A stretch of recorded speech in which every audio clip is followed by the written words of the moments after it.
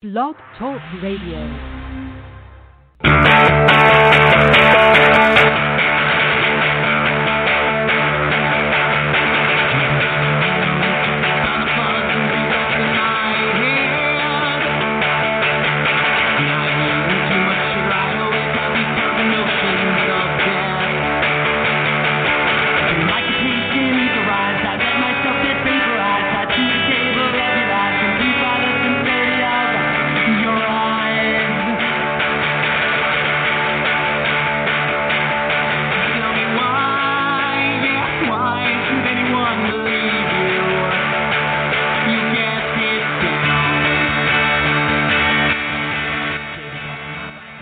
Hello there, and welcome to Ready to Unload with Cal and Sanpete, New York Sports Talk Podcast, episode number 272.7.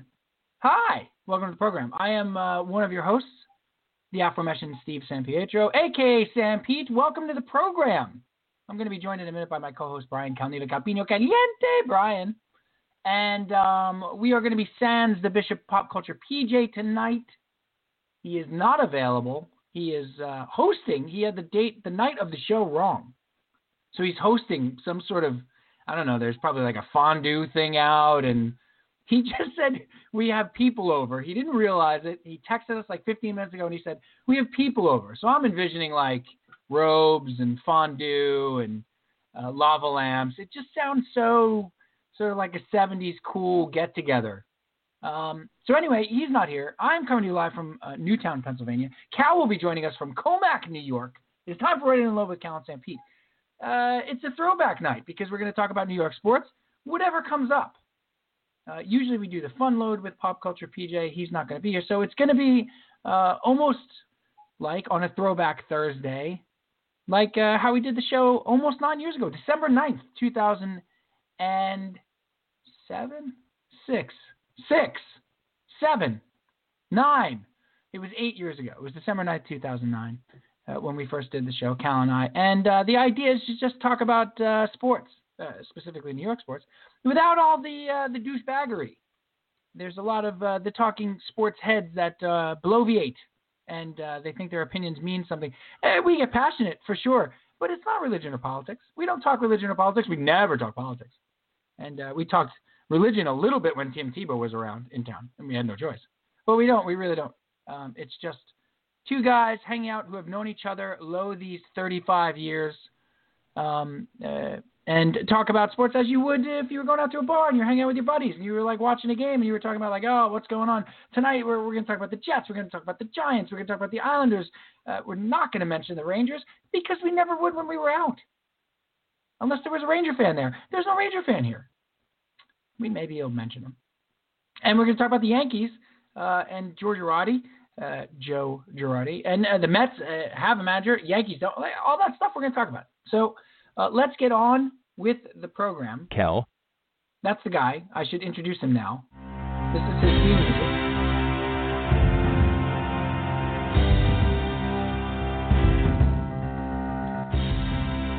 He is the yin to my yang, the bacon to my lettuce and tomato when the mutton is nice and lean. He's one of my best pals. He was just making pancakes for his kids. That's why he's a little late. That's not even a bit.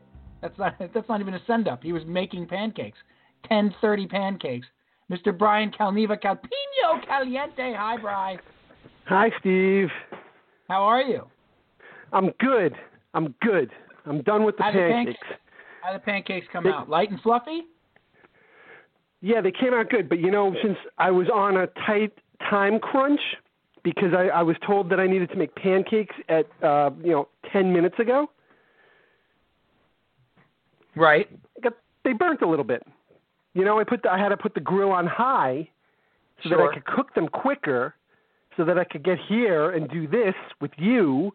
So it's not your best pancake effort, you feel like? It's the best pancakes I've had to make in 8 minutes. At 10:30 at night. At 10:30 at night. Right. Now, let me ask a question. Which of the children was asking for pancakes at 10:30 at night? The 11-year-old. The younger one. The younger one wanted pancakes for dinner. She said she didn't have dinner because she went to dance tonight. Right. And she's been home from dance for about an hour and a half and just realized that she hadn't had dinner. So. Dad of the year. We're all good. It's all under control here. These are the kind of things you do late in the year when Dad of the year is on the line. This is the kind of stuff you do. Listen, I'm making a late push. We're at the 0 hour here. This is the kind of thing that you do. Yeah, that's right. Well, we'll see what we could do. But how are you? How are you doing? I'm good. I heard your opening. You sounded great. We haven't done this in a couple of weeks. Right. You haven't missed a beat. It was perfect. I didn't realize that I hadn't put my mic on. So I don't think anybody realized that. I did a whole opening. Yeah, well, you did it twice, and the time that you did it the second time was great. Yeah, take two. I feel like I got it. Worked out the kinks. Everything was good. I felt like a little bit like Clooney on the first one. Did I rush it? I feel like I rushed it. And every once in a while, you get to take the house. So you're on a landline tonight. You're one of the last 7 people in America with a landline. I know. It's cordless at least. It is cordless, and I feel like does it have a headset jack? That's what I'm looking for. That would be hot action if it had a headset jack for sure. I am doing good, buddy. So 2 things I wanna say real quick, and then we'll jump into the sports. Hey, listen, do I have to take it off speaker? No, you sound great. Oh, good. Because when you call into a radio station, you get yelled at a lot if you're on speaker. You sound Take it off speaker. Take it off speaker. Take it off speaker. Off speaker. Off speaker. Tris Speaker. I grew up around the corner from Speaker Street in the baseball section of Comac. That's right. Still exists. Yes, and I was obviously born to love baseball. I was actually born into the baseball street names in my little hometown there. You sure were. Except my street was not a baseball player's name. No, you had the one street in the middle of all of the baseball streets. Correct. Old Indian Head Road. Street. And I was surrounded by Ruth, Gehrig, Wayner. Yeah. Speaker. Box is over there. Johnson. Yeah. Johnson. Yeah. So there is Ott. That's a little tiny street. Very small. Yes, like he was diminutive. I don't know that for sure. Mel Ott might have been a giant. I have no idea. No way of knowing that. So here's a little story I have to tell about 3 bad brothers you know so well. So Casey, my youngest guy. So for those of you who haven't listened to the program, I struggle daily. I moved to Pennsylvania about 2.5 years ago from Queens, New York. Lifelong New Yorker. Love my New York sports teams. It's a daily struggle here outside of Philadelphia to keep my children engaged and indoctrinated with the New York sports teams that I follow. So we got into this in the car tonight. Casey, the little guy, 4-year-old, really likes the Eagles. And he's getting like a real strong Eagle push at school. Now, Wesley went to the same school. Wesley was able to fend it off. Casey is succumbing to the Eagle thing. Well, I feel like he has the misfortune of going to school while the Eagles are 8-1. That's exactly it. Right? That's exactly it. And that's the difference. So Wesley went to school. The Jets weren't good, but neither were the Eagles. Right? Now everybody's got Eagles fever. The Mets and the Islanders, they're good. They're indoctrinated. But the nice thing is with the Eagles is that I don't care if that's their second favorite team at all. They can totally have them. Yeah. Like I'm okay with it.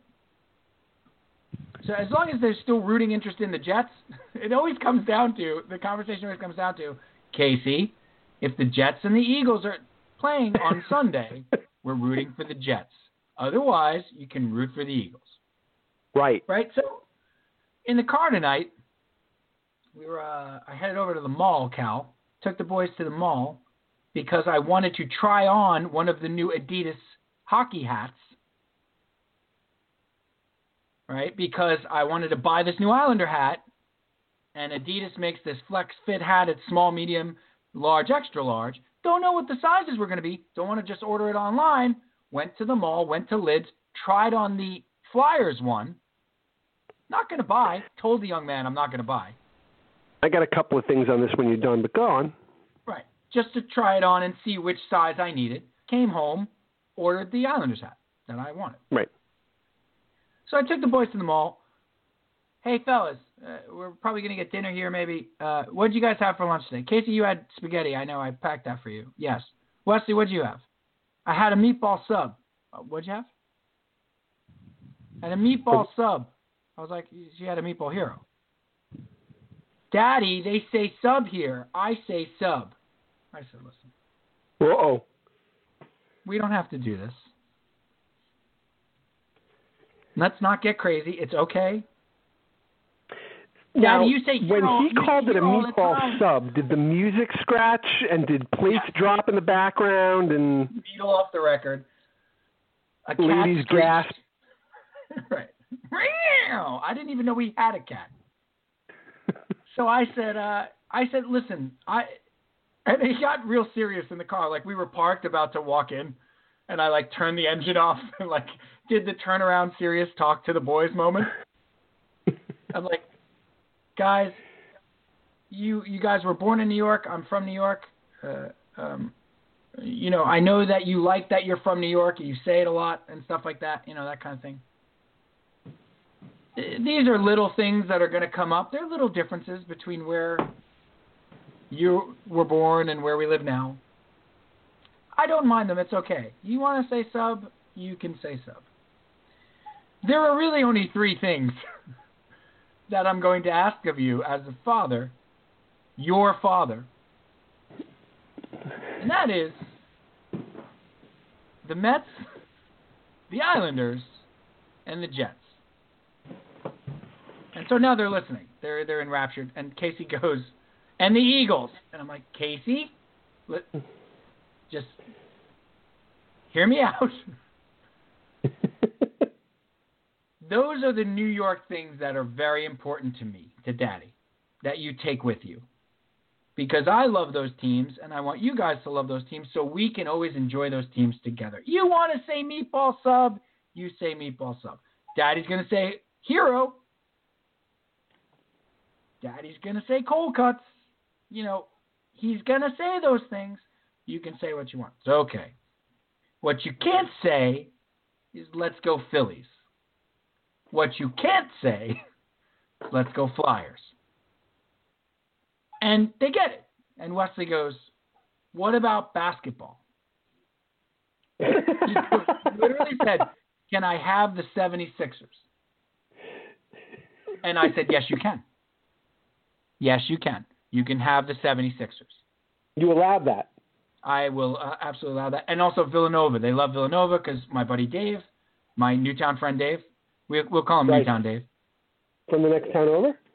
Yeah, that's right. Right by New Hope. Right. Newtown Dave went to Villanova. And so he's a big Villanova guy. His kids wear all the Villanova gear. He's huge into Villanova basketball. His dad went to Villanova. His mom went to Villanova. His wife went to Villanova. Huge Villanova family. Sure, you guys can have it. But listen to me and listen to me clearly.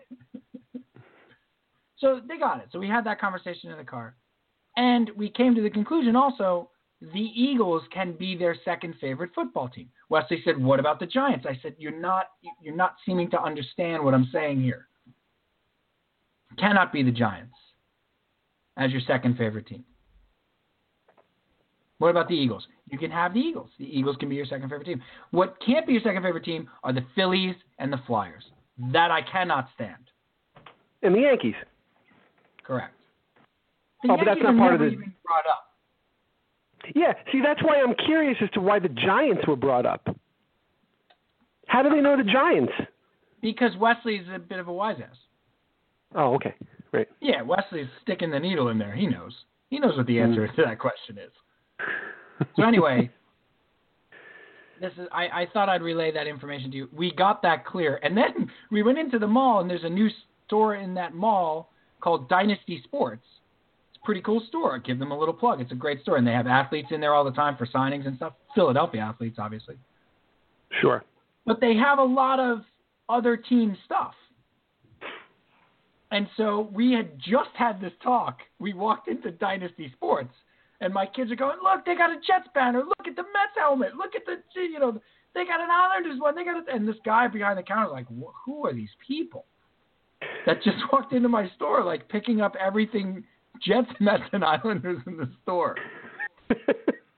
We bought a Jets bumper sticker. I did not have one for my car. Oh, good.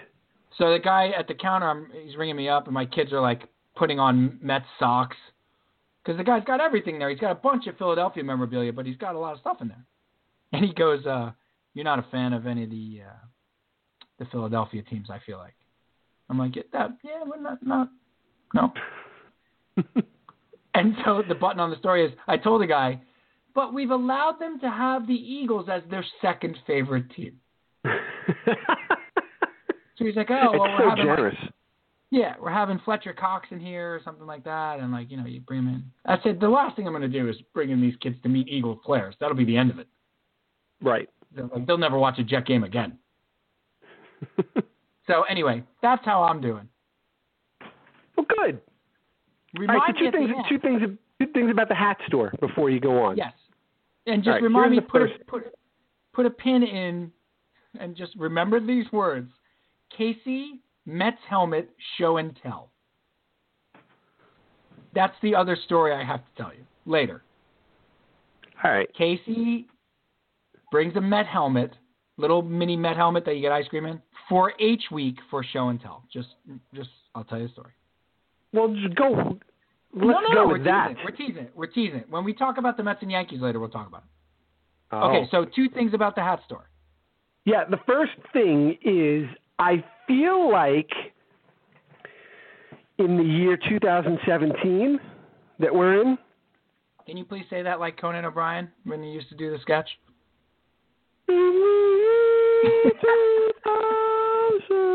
Remember that? That's what I'm talking about. You're talking about. Okay, so in the year 2017, go as well. I feel like there should be technology which allows you, right, to virtually try on a hat from your own home, in front of your own computer screen. You get the dimensions of your head can be measured by some sort of camera, takes a picture of you, and then it goes to, and I'm going to stop right there because maybe we're on to something. Maybe we should stop talking about it on this widely listened to podcast. You never know who's listening because if I see a website which allows you to virtually try on hats within the next month, and by the way, that's going to go the way of my idea of individual iced tea packets. Correct. That was you? That was me, and a bowl that also doubles as a colander. Give me a year on that, on the iced tea packets. The iced tea packets was, I want to say, we were just out of high school, 92, 93. Early 90s. Early 90s. The Crystal Light people, those bastards. And, like as an unmotivated 19-year-old, what the hell am I going to like... Oh, you know what they should do? They should put these in individual packets. And then move on. Right. Big iced tea got to you, buddy. Yeah. So that's my first question. Well, it's not a question. It's more of a comment. And may I comment on your comment, Counselor? Please. Tried to measure my head to avoid this trip to the mall. With the sizing guide that they yes, with a tape measure, with like a tailor, what do they call it? Yeah, I know what you're talking about. Like the inches not and the the circumference. One that could snap back and like slice your head up. That's right. No, but the one that comes in your little tailor kit. Your little in the tailor kit. In the tailor kit. Yeah, that's what they call it. Everybody's got a tailor kit. Sometimes they call it a sewing kit, though, I think, more commonly. Yeah, I prefer tailor kit. Sounds much more sophisticated. After Roger Taylor from Duran Duran. Right. They named it after him. Right. And Mick not Taylor Andy Taylor, not his brother. Not Andy Taylor. He had nothing to do with it. No, just Roger. Nothing to do with it. He was a layabout with no good ideas. Yeah. So that was my first comment. I tried to measure it in inches, circumference, inches around, and I get back to the Adidas sizing chart, and it's not in inches. It's in like 7 1/4. Oh. I'm like, how am I going to convert this to that? And they have sizing charts. They're all useless. They're useless. Yeah, because everybody's hat is made differently. There's the flex fit and the flex XYZ fit, and then the double back Z double X reverse cross 20. That sounds like a Boomer Esiason saying a play. Zebra slant go on pattern. Like, it's ridiculous. It was the only way to go and make sure I got the right hat was to go try that hat on. Okay, which leads me to number 2. Yes. You were very clear to the salesperson you were only there to try on the hat. Correct. I told him exactly what it was for sizing purposes. Yeah, sure. I totally get that. And I'm fairly confident, knowing you for as many years as I do, you like to keep a neat appearance. You're well groomed. Correct. Handsome as all heck. Well, that's objective, or subjective. No, that's a fact, actually. It's one of the two. You're wearing a hat. You're putting a hat on your head in a store that you have no intention of buying. Correct. All right? Somebody's going to buy that hat. That's right. Somebody may have been in before you to try that hat on. That's right. That's the risk you take. Isn't there a better way to do this? Yeah, virtual hat trying oning. No, but until that exists, shouldn't they have a section where these are the hats that you try on? It's a great call. And you'll try the hat on, you'll do what you got to do, you'll take it off, and much like a bowling alley sprays the shoes once one user uses them. Sure. Keep them fresh for the next user. Couldn't they spray a hat?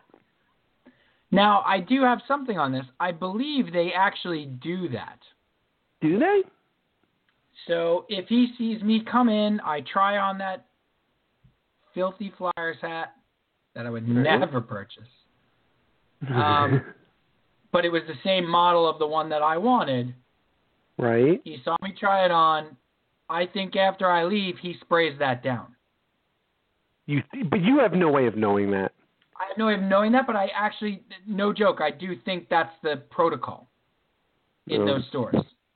Because it could, just for legal ramifications. Well, that's where yeah. Like somebody, because they have that kind of spray or whatever, I have to use it for the boys for Little League, when I coach Little League. Right, for their helmets. I have to spray all the helmets down when I get them. All right. Well, I would hope that that's something that occurs. I've seen people try hats on at my local sporting goods store. I'm not going to use a brand name. Don't want to out them. And I don't see a spray in sight. Yeah. You know what somebody brought up? It's a great point. But I believe that's actually the protocol. Whether they're doing it or not is a different story. I don't know. Whether you can trust that person to do it or not. So somebody brought up Herman's to me yesterday. Remember Herman's? Herman's, yeah. That was the sporting goods store for us. That was our sporting goods store. Remember you got Herman's? Yep. That was like one in Sears, right? In the Sears Mall? No. I'm pretty sure. I don't remember if it was Sears or Walt Whitman or... Smith Haven definitely had one. Yeah, but it was that was like Toys R Us to us. Oh. God, to go to Herman's? Oh. Loved it. Loved it. Okay, so the jersey did everything, the hockey, like the street hockey equipment, that's where I got my Milek pads, Sure. Tremendous. All right, let's get into it. 32 minutes. Sports. Good job, everybody. This was sports related, though. It was completely sports related, and also pretty funny that Casey continues to bring up the Eagles. It's almost like he's saying, like, yeah, I got the Mets and the Islanders. We're good. Why can't I have the Eagles? Listen, buddy, I don't care. I don't care what you have to go through. I guess I don't understand where that came. Like, was it at school? Yes. Oh, there's strong pushes at school. And also, keep in mind, I don't watch the Jets a lot. Or with them, at least. With them. Like, watching the Jets with them is not an event. Watching the Mets and the Islanders is a nightly event. Right. Where it's, hey, guys, Mets game tonight. Hey, guys, Isles game tonight. Mm-hmm. It's a nightly, it's a thing. It's very rarely, maybe first game of the season for the Jets, like, hey, guys, Jets game Sunday. Because we're usually doing something. Right. And then, like, I sneak it in later. And it's just me time, like, watching it on my own. Now, Wesley started to watch a little bit with me with the Jets and get into them this season. Mm-hmm. And not surprisingly, he's not buying into the Eagles bandwagon. All right, good. You know? But I'll you know what? I'll even, as long as the Jets are there and they like the Jets, that's fine. It's just the Mets and the Islanders. I can't have it. I can't. I gotta have those two teams. I gotta have those two teams. Okay, so let's get into to A block, shall we? Sure. This is our segue music. He's a hard Scrabble sports talk host. He's one also. Ready to unload. Cal and Sanpete.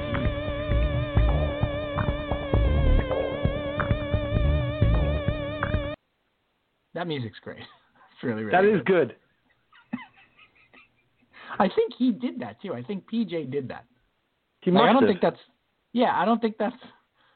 canned That's music. not an actual song? No. Well, it's not an existing song. I think PJ wrote that. Right. Okay. I want to start with football tonight. Okay. Are you ready for some football? Who isn't? A lot of Giants. The Giants. And also a lot of people. I want to put a button in that, Cal. Let's talk about that third. We got a lot of buttons we're putting into things tonight. But let's talk about the Jets and the Giants first, and then let's talk about NFL fans watching. Okay? All right. And this idea of the ratings down and blah, blah, blah. Okay, so let's just start with the Jets. This is easy. Okay, the Jets travel to Tampa Bay this weekend to take on Ryan Fitzpatrick. Speaking of douchebags. And the Tampa Bay Buccaneers with a suspended Mike Evans. Hold on.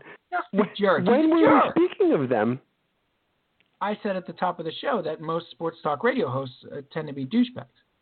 All right. So now, just as a really, really quick aside, maybe like 30 seconds. I didn't even call them douchebags. I said just douchebaggery. Right. Just really quick. Is there a statute of limitations on when you can say, speaking of? Like, that was 30 minutes ago. In a podcast? Yeah, it's probably 30 minutes. And just in general, that was 30 minutes ago. You've spoken of so many other things in the last 30 minutes. It's very fair. All right, counselor, I'll allow it. I'm just curious. No, it's a great point. I'll just out and out say it. He's a douchebag. We talked about it a while ago. I don't know if anybody remembers. No, Ryan Fitzpatrick, did you see the stuff he said, too, about how hard last year? Oh, it's so hard when he made $12 million. I saw that. So hard. He called this ironic, and I don't know if this is the correct use of irony. Right. And this guy went to Harvard. Yes. Well, are you sure? Because I had not heard that before. Yeah. Oh, you didn't know he went to Harvard, this Ryan Fitzpatrick? He's a Harvard graduate? I did not know that. New information. Yeah, very intelligent. New information.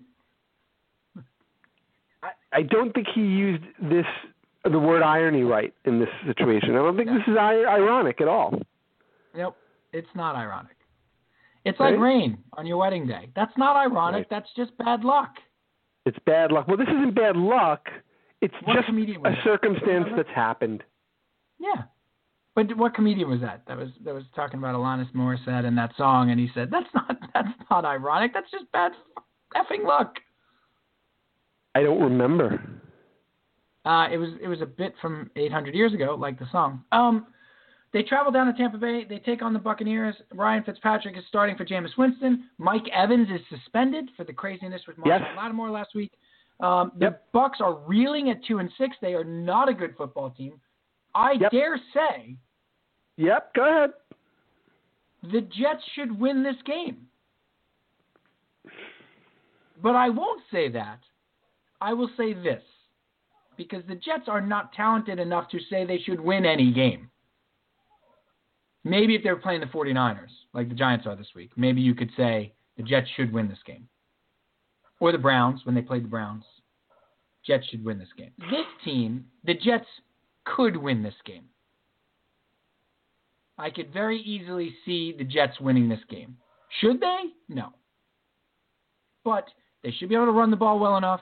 Josh McCown should be able to make enough plays through the air. Tampa Bay is a scrambling, reeling team playing a error-prone quarterback that if they put pressure on, we know pretty well we'll throw an interception.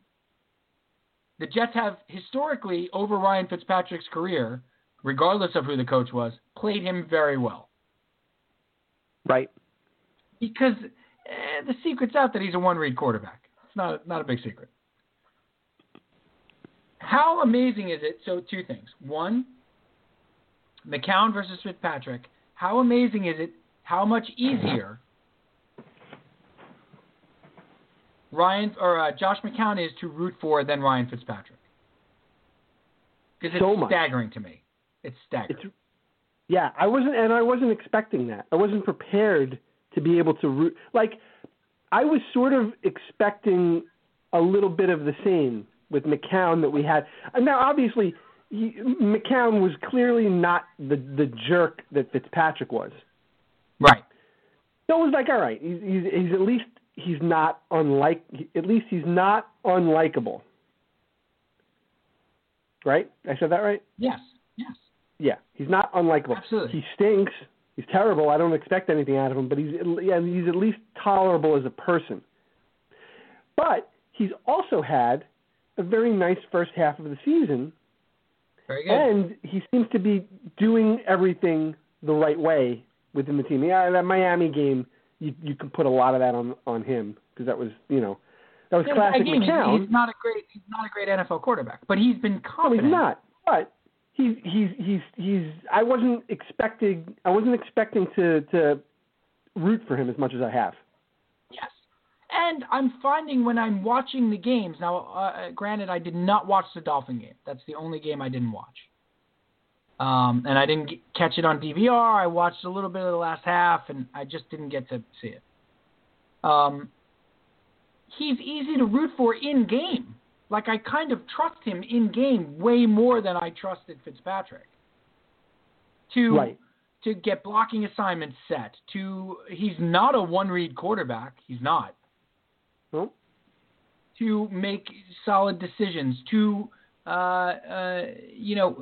just to kind of be just a competent quarterback with a very young team. Very young team. That's all they needed this year. Right. And also, he's under no illusions. He's the long-term answer for the team. He knows he's not. Right. He's making the best of that's it. He's making the best of this year. I'm 38. I have a chance to play in the league. I have a chance to start. I have these two young kids behind me. I'm going to make the absolute best of it.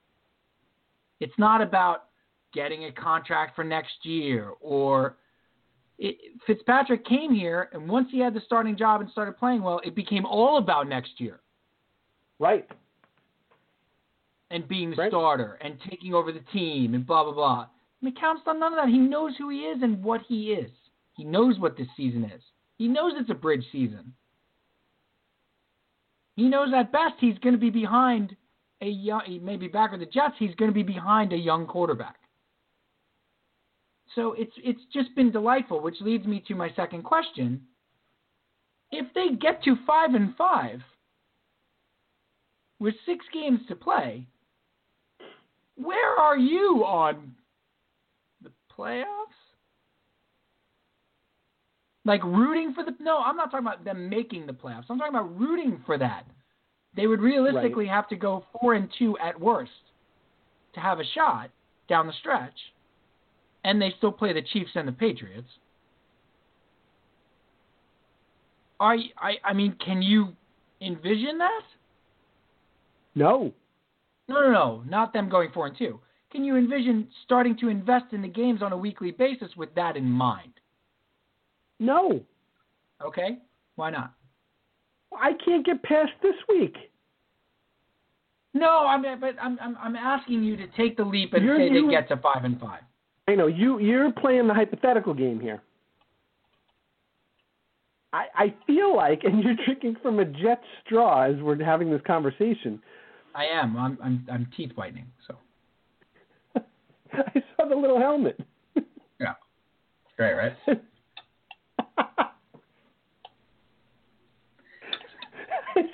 I'm sorry. It's just the image of you getting all excited about the Jets in the playoffs and then taking a sip from a jet straw. Yeah, with a little helmet on it. With a little helmet. Well, that's the Jet part of it. Have you not learned anything? No, I'm not. No, I knew you were going to do this. I'm not saying it's going to happen. I'm asking. No, I know you're not. I know you're not. But you're even think about it. Yes, I'm thinking about it for one reason. I'll tell you why. Tell me why. Because this season was supposed to be 0-16 and tank. And that's what everybody was preparing for. That's what everybody was getting. They were going to be awful. They were going to be best a 3-win team. You were told how you were supposed to watch this team. You're supposed to be rooting for losses. You're supposed to be pissed off when they win. We've been told over and over. So I'm taking that leap for that very specific reason, that the season what if the season goes that way? Right. Then all of a sudden the playoffs are a possibility. Can you possibly at 5-5 still say, "Oh, I want them to lose out"? You can't. You can't. Well, you can if you like. I can't. Can you say that now, even at 4-5? Yes, because they have to win this week. Why? Because if they're 4-5. If they were 5-4, I could absolutely say it. They're 4-5. They lose this week, they could easily go 4-12. You know what I mean? Like to me, getting to 500 before the bye is the difference between we can talk about trying to make the playoffs, or we can talk about we got the 6 losses. Here's where the slide happens. We're not one more loss and we're not going to make the playoffs. And now it's time to play the young quarterback. And I mean, you're right there. Okay. That sixth loss to me, unless it comes when they're 9-5, is like the end of it. It kind of is. See, for me, I went the other way. The 4th win was like, you know, they're not going to get a top 5 pick anymore. You know, they're not going to lose every game. So why continue to root for them to lose? Well, we were never rooting for them to lose. Right. I misspoke. Not root for them to lose, but be okay if they lost. And if they wind up 2-14 and they can rebuild and grab a quarterback, that's great. But when they went on that 3-game winning streak, right. And it wasn't even the 4th win. I would say the 3-game winning streak changed everything for me for the season. Right. They were playing hard. They were playing well. They were successful. They had a little The younger players jump. are coming up. You're seeing like a core on the defense. Like Darren Lee started to play well, and Jamal Adams is a player, and Marcus May is a stud, and like you're seeing, you know, Janoris Jenkins start to make plays, and you're seeing Robbie Anderson make plays, Austin Safarian-Jenkins. You're seeing young core guys. You're seeing Wesley Johnson at the center do a solid job. Like you're seeing young, good players play well that's like actually a core, and Bowles not being completely incompetent during that 3-game winning streak. And so, okay, so you flipped at win 4. Like, win 4, you're like... I really flipped at win 3. At win 3, right. Because they had won 3 in a row at that point. Now, who was the first... What was the first game they won after the Raiders game? Week 3. Who did they beat? I can't remember. Dolphins. It was the Dolphins, that's right. They beat the Dolphins in week 3. And don't you remember how angry everybody was when they won that game? Yes, good call. Yep. Because they came off of that Raiders game. And that was a game that they could have had tied going into the half, and they blew the punt. And they would have had the lead. They would have the lead going into the half. They could have had the lead. I mean, they still would have had to go and score, but right. But and then they got the doors blown out in the second half in that game, and then they were 0-2, and it was just at that point it was completely headed towards 0-16, 1-15, and tank, don't win again, and then they went out and they beat the Dolphins the next week, and everybody got upset. Abused them. They abused the Dolphins. Like, what are you doing? You're screwing us up. Even the Jets can't tank right. And they screwed it up. Right? That's right. And then they won another one. They beat and then the won Jaguars, another one. Which could be huge. That's a tiebreaker. And yeah, I know. So they got to 3-2, and that was 3-2 heading into the Patriots game, right? Right. And then they should have won the Patriot game. Could have won the Patriots game too, and then the effort in the Patriots game, and then they lost. That was the Patriots game was really for me. It was like, all right, what am I doing here? I'm going to root for them the rest of the way, and I don't think they're going to make the playoffs, but I know they're not going to get a number 1 pick at this point. The way that the 49ers and the Browns are playing. The effort that I'm seeing, right? And you love the effort that you're seeing. Right, and they were fun to watch. They were easy to root for, and that's sort of what changed. So where I am at right now is heading into the Tampa game. I am very much a week-to-week, in-the-moment kind of, and this is something I'm never in any of my fan experience. I'm doing this is the first time I'm doing this with the Jets. Is let's see what happens this week, and I'm not looking past this week, and I'm not thinking, well, if they win this week and they're 5-5, and maybe they can have a little run, and I can't even get to that point. Okay. Because that's how I'm dealing with this season. Because it's such a weird season. Exactly. And you answered my question without even having to go past the hypothetical of them winning this week, and that is you, like me, are already off the idea of not being upset if they lose. I'm upset if they lose now. If they lose on Sunday, I'm going to be pissed. I'm going to be upset. Yeah, it bothers me when they lose. It's going to be like a regular season again. Yeah, right. A normal football season again. Yeah, but you know what? It's a season that you never expected to get. Right? No, exactly. But that's what I was talking about. Like, if you could make the leap to the hypothetical of them winning on Sunday and getting to 5-5, my question was solely about, and they're a very likable team. You're right. My question was about, do they become must-watch TV? Do they become if Sunday? They beat Tampa this week, right, and then they come out, of the bye, and who do they play? The Panthers.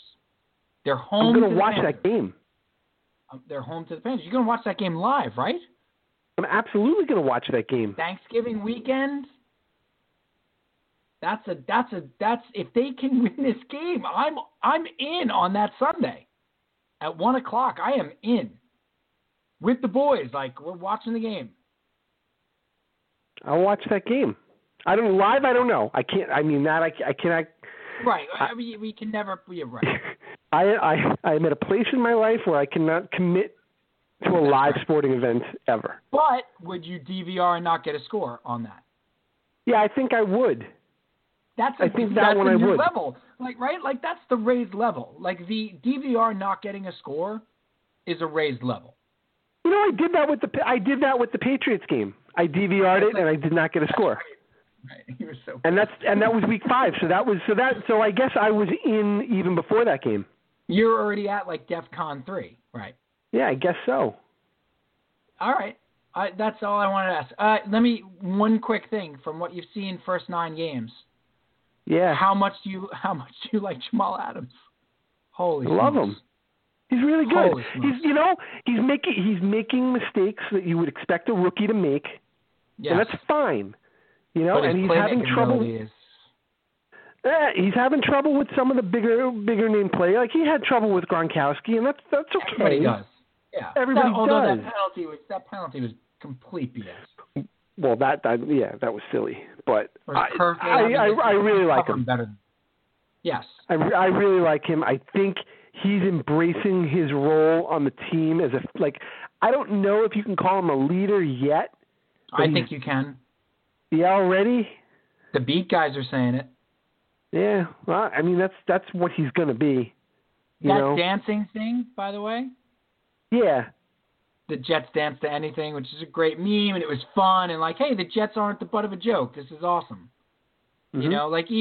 Even the memes that everybody made with different musics and stuff like that. I didn't get the feeling they were the joke. I got the feeling it was awesome. No, I thought people got a kick out of it. Yeah, everybody was like, "Oh, you can put them dancing to anything. This is so cool." And they did, and it was great. Yeah, it was awesome. But that was him. That's Adam. Yeah, I know. Yeah, getting those guys dancing like that because they did that at LSU. Oh, is that where that came from? Right. So that's okay. So that's an Adams thing. All right. Which is, I love it. See them get, and they and you see what do you call it? Leo, Williams pushing Mo Wilk and Mm-hmm. getting him to dance. Come on, let's go. Yeah. And then Janoris Jenkins had a really funny tweet about it, how he realized he was the only guy not dancing, and he was he felt bad or whatever. He was the dad walking in on everybody dancing. Yeah. No, it was good. Team's fun. Now let's go across town.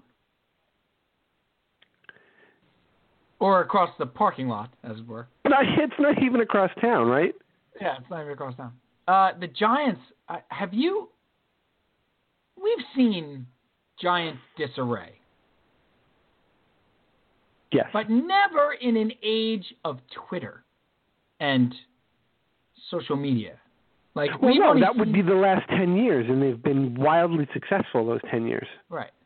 We've only seen this level of disarray around the Giants in the Ray Hanley era. I mean, this is crazy, Cal. I think that's what we've only seen those 2 years with Ray Hanley. No. People that have been watching the Giants for 100 years have seen this for 40 of the 80 years that they've been around. Yeah. But just in our lifetime, this is, I think right now it's at a level that we've never seen before. How bad is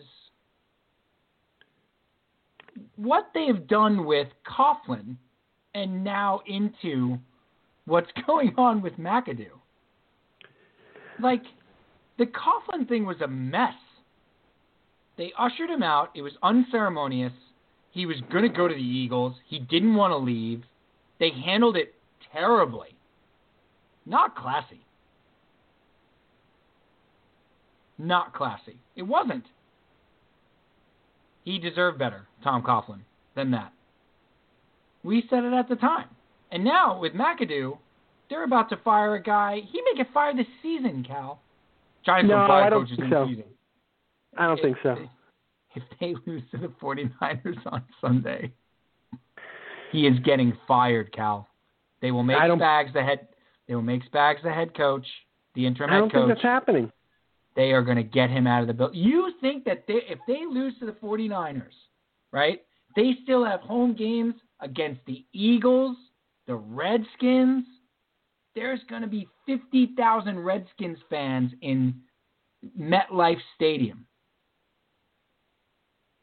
I mean. But there's going to be, even if they beat the Niners this week. Yeah. Are they going to be 2-7 at that time, or are they going to be 1-9 or 1-10 or 1-15? I'm telling you. I don't agree. I don't think they're gonna fire him in season. I think they would definitely get rid of him after the season. You can't see a scenario where he gets fired in season. No. I don't.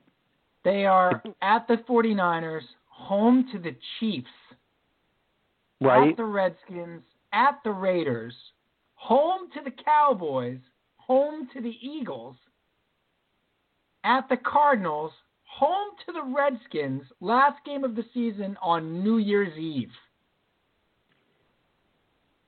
Wow. Holy smokes. It's ugly. It's you know, and it's so unusual. Like I said earlier, it's been such a weird season. It's weird from a Jet perspective, but now you throw the Giants. It's just so strange. Like, you would never have expected this. Would you have ever expected this from them? Not in a million years. It's the Right? Jets last year. Yeah, well, yeah, it's the Jets in a lot of years, but yeah. But it's the Jets last year, coming off a 10-6 season, Most with a recently bunch last of year, free yeah. agents that they had brought in, Fitzpatrick and Marshall, and a bunch of free agents that they had brought in that had success the first year, just like the Giants did last year, with a new coach. Mm-hmm. And then in year two, everybody got hurt. People got hurt. Things went bad. People started talking. All the free agents didn't want to be there anymore. They all shot off their mouths. There's no base of young talent. And it's a disastrous season with a second-year coach. It's the exact same thing. Okay, so then here's my question. The Jets didn't fire Bowles, right? Yep. They're going to give McAdoo another chance? Giants won't. Why not? Because it's different in that Bowles and McCagnon are on the same schedule. Because I think Reese is going to get fired too. And the Giants had Tom Coughlin for what, 11 years, 12 years or something? Right. I just think I think it's different. I just think the Giants look at it differently right now. But the Giants, and you've heard this before, the Giants are very big with continuity. They don't like making changes.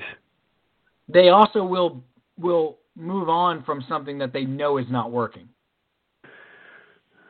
Like they did with Hanley. How long was Ray Hanley? Like they did with Ray Hanley. Yeah, it's a good point. He was there for 2 years. Yep. And he had a good first year, and he had a terrible second year. Yep. Yeah. And it's all about empty seats and stuff like that, Cal. Can you imagine that stadium? The Maras are going to lose. The Giants come in at 2-13. Well, I'll tell you what, there's not going to be any empty seats there. That's for sure. They're all going to be Redskins fans. They're all going to, or the Cowboys on December 10th. Oh yeah, no, those fan bases invade when the Giants are good. Exactly. It's going to be 60,000 Cowboys fans at that game. I know. Oh my gosh. You can honestly see from a football standpoint how this has happened. You can. The offense wasn't very good last year. The defense was phenomenal. The defense is not playing above its head. Snacks is not having as good a year. Defensive line is not having as good a year. The secondary has been awful. Right. And gets suspended every other game. So the defense took a huge step back. And they brought in guys like Brandon Marshall. They brought in guys like, they didn't bring anybody to play the offensive line. They're still committed to Eric Flowers. Like you can see from a football, they didn't bring in a running back. Like Adrian Peterson wouldn't have been okay on this team. Well, I mean, that's another bad influence maybe. But Adrian Peterson can still run the ball. They needed a running game. Yeah, no. That offensive line can't pass protect. They need a running game. That was what was so striking to me in the spring, or before training camp, was that like everybody knew that was the area that they needed to improve and they needed to address. Everybody knew that. We knew that. We're not Giants fans, and we knew that. Yep. Everybody knew that, and they chose not to. And he's married to his draft pick, though. He's married to his draft pick. I get that, and maybe he's stubborn, and maybe he's arrogant about it, and he knows better. I don't know, but it was just a strange miscalculation on their part. Oh, and arrogance too by Jerry Reese. I mean, I think Jerry Reese has the 2 Super Bowl trophies. Nobody can take those away from him. He thinks his job for life. He kind of has an arrogance that it's, GM for life, especially because the Giants never fired GMs. Right, and a lot of, don't question me. Yeah, but you know what? But I guess all GMs are like that. Yeah, I was just going to say, that's not an unusual trait in a general manager. They all kind of have that. I withdraw. Thank you, counselor. They all have that, but his reluctance to move on from Flowers might be his undoing. Literally, that might be his undoing. It could be. I mean, it's a wonder Eli Manning hasn't gotten killed yet. Because Eli Manning never takes a big shot ever. I know. Neither did his brother. There's a number of reasons he's remarkably resilient. He's in great physical shape. He always has been. He also never takes a shot. I mean, he very rarely takes shots. You very rarely see Eli Manning take a beating. No, you never do. He gets down. He knows when to, fold his body. Essentially, he very rarely takes a big blindside hit. He doesn't run. He doesn't run. That's how quarterbacks get hit and get knocked out. They run. They scramble. They're moving around. He never right? scrambles. Nope. Ever. He just goes down. That's it. He just goes down. If it's not there, he just goes down. Really weird with the Giants. It is very, very much bizarro world, Superman style, what they're going through now. Every day there's new guys saying that it sucks, and it came out that Spagnola's calling plays that they hadn't seen since training camp, and the guys are. I mean, it's. I could see them firing him in season. I could. I can't see it in season. I can definitely see it after the season, and even then I'm not 100% sold that they will.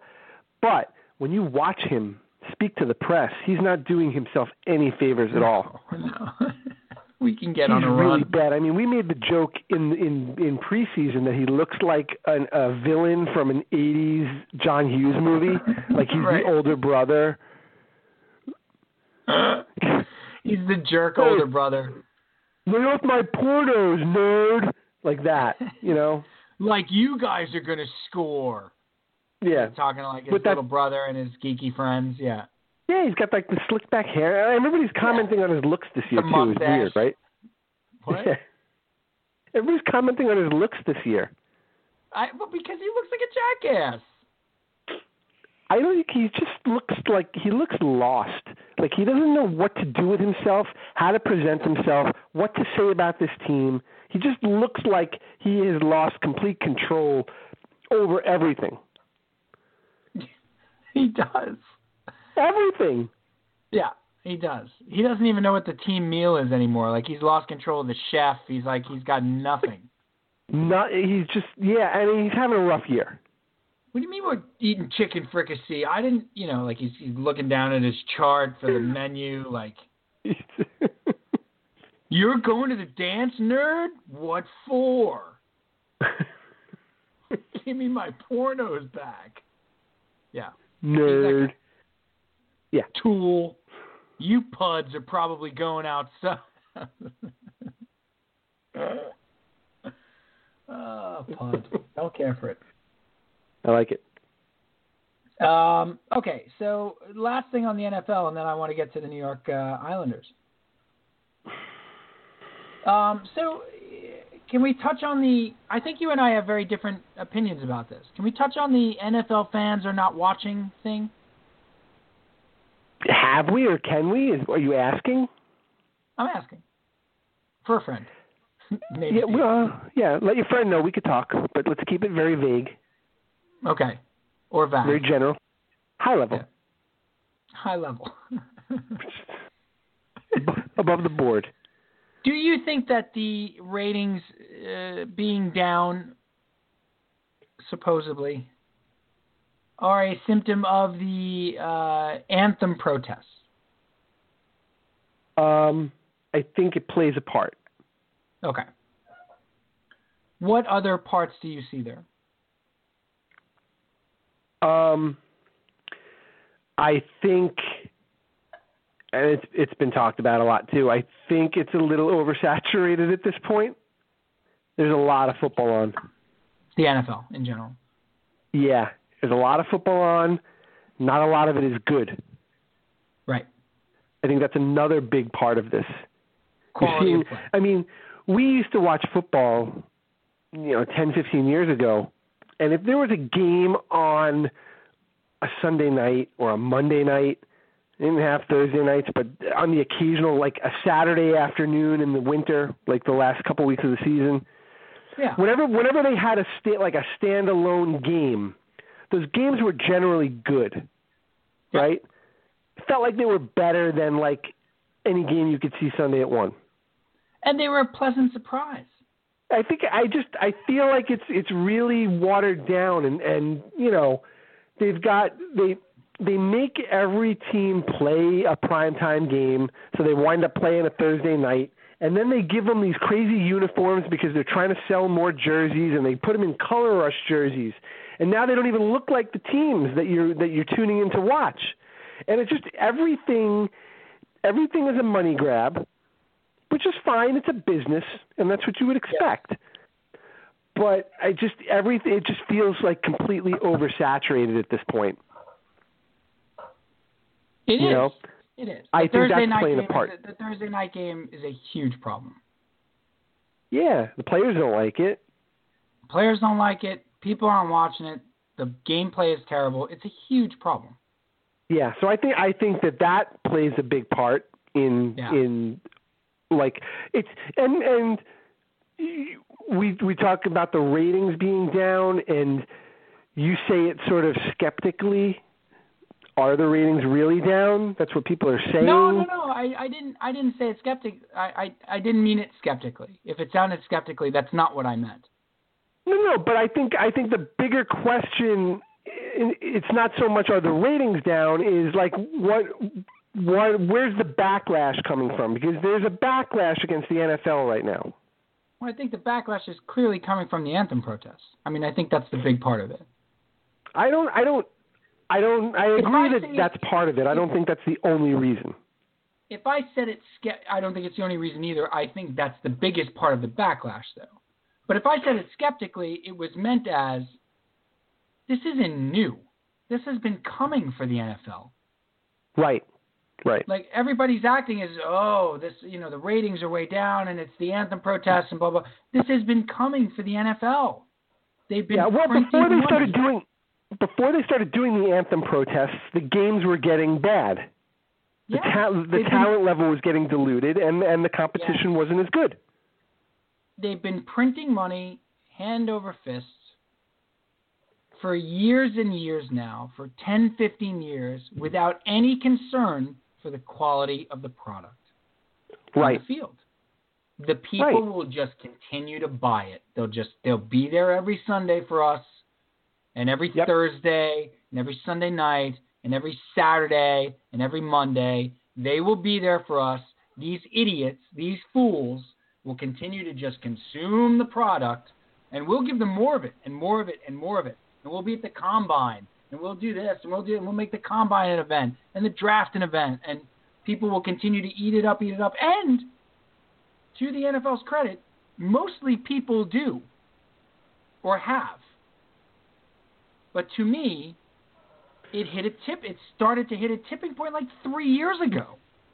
Well, I think the concussion awareness was a big thing too. It started to hit a tipping point 3 or 4 years ago for people watching it and seeing players retire at like 27 and turning away millions of dollars because of CTE, because of those sort of, and then you had Ray Rice, and then you had Aaron Hernandez, and you had all the off of the field element of it. Right. Yep. The off the field nonsense. Going back to the concussion thing, I remember we talked about this a couple of years ago, and we had noticed when we were growing up, when we watched football when we were younger, the big hit was always like, and it would be exciting, and you'd see a big hit, and they'd show it on replays, and it would be like a big deal when there was a huge hit. And then a couple of years ago, we're watching these big hits, and it felt different, right? You were like uncomfortable watching these hits, right? That started a couple of years ago. Absolutely. We talked about it on the show. Yep. Yeah. There are hits in football I don't like to watch anymore. So to your point, this has been coming for a couple of years. I'll agree. I think we can get on the same page with this. This has been coming for a couple of years for a lot of reasons. A lot of the things that we've just talked about. And then came the anthem protests this year, and that's what pushed it over the edge. Yes. Well, and also the president commenting on the anthem protest this year. So if you look at week 1 of the NFL, like what did 6 guys kneel total? Like it was going away. Colin Kaepernick did it last year. He made his point. He donated his $1 million, all his time. It was going away. He had made the issue what he wanted to make the issue about social injustice, and it was going away. All the stuff with him and collusion and all that stuff, that wouldn't have stopped people from watching football by any means. And then the president commented on it and turned it kind of into an issue again. And so then it became the players against the president rather than kneeling for social justice or anything like that. And that brought it back to light. It was going away. It was. I guarantee you by week 15, if he hadn't said anything, nobody would have been kneeling anymore. Or maybe 1 or 2 or 3 players around the league at best. That's all it was in week 1. Okay. There was a handful of players that were still sticking to this, this silent protest. But that brought it back. I'm not faulting or whatever. That's politics. I'm not talking about politics. I'm talking about the reality of the president mentioning it and taking the players on brought it back to light. Mm-hmm. And that is the backlash to me. And then the owners are involved, and then they're locking arms, and all the political shit is before a game now. People had a problem with Colin Kaepernick's protest, right? Last year. Totally, absolutely. Did it stop them from watching? Not many. It didn't. It did not stop many people from watching. This year, those protests have stopped people from watching. What's the difference? It was politicized.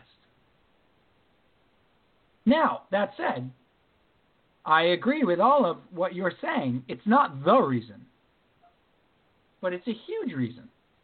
And you know what? My Uncle Tommy is not watching the Jets this year.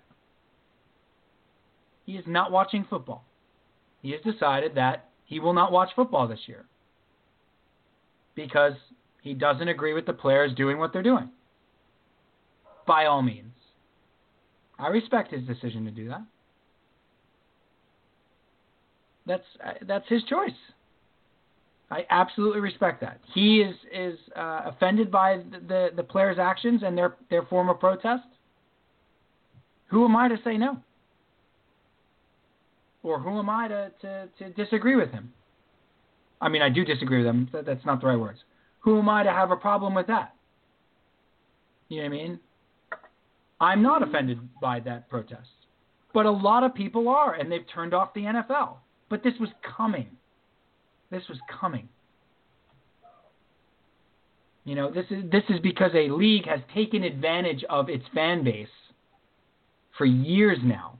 For years. Oversaturating them and soaking them for ridiculous money for in-game tickets, for PSLs. This has been coming.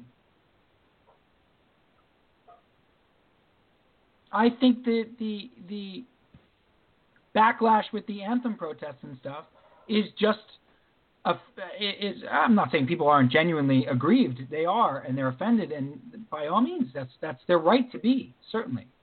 But I think it's a culmination of stuff, and then this is like, oh, and they're going to do that and offend me this way? The hell with the whole thing. 2 years ago or 3 years ago when Ray Rice did what he did, I came back and watched. And then 2 or 3 years ago when, Aaron Hernandez killed 3 people, I came back and watched. And now they're going to do this. Now they're going to insult the flag or whatever. Not my opinion, I'm saying generally. Insult the flag and insult the country this way. That's it. I've had enough. I feel like that has acted as a tipping point. And I don't know how the league gets it back or if they give a shit. They don't seem to give a shit. I don't think they care. Yeah. I don't either. I think right now, today, on November 9th, 2017, the commissioner of the NFL only cares about getting his new contract. Yeah. And Jerry Jones trying to prevent that. Right.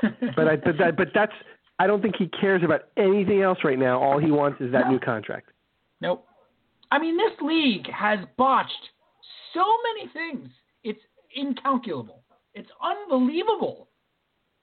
Suspensions, and they gave Tom Brady 4 games for deflating a football. They gave a guy 2 games for beating his girlfriend. Like, what? How is this possible?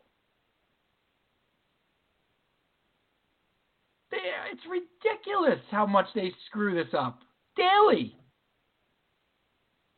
The only thing that could have stopped them was themselves, right? It's such a cliche. It's such a, and I'm sure that'll be the line in the 30 for 30 in a couple of years when they talk about the rise and fall of the NFL. But too big to fail. There was nothing else. There was nothing in its way. It was the biggest thing in the world, and gazillion-dollar juggernaut, and the only thing that could screw it up was it being a gazillion-dollar juggernaut and the people running it. Right. And you know what? It's a shame. I'm enjoying football this season. This is my most enjoyable Jet season in a few years. I mean, 10-6 a couple of years ago was fine with Fitzpatrick, but I hated Fitzpatrick. Right. That's torture when you're watching it. The last few years with Rex were just awful. Like, I had low expectations, and I'm watching a bunch of kids play okay. And there's a base there, and there seems to be a plan. And I'm not getting involved in all the other crap. I turn on the game, and I watch the game. I don't know. It's what you do. It's what you do. That's how we do. So our good buddy Kev McWalters, biggest Giant fan in the world. Right. He got the mug. And he does have the mug, world's greatest Giant fan. Right. And who also runs his fantasy football team with his son. It's amazing. I know.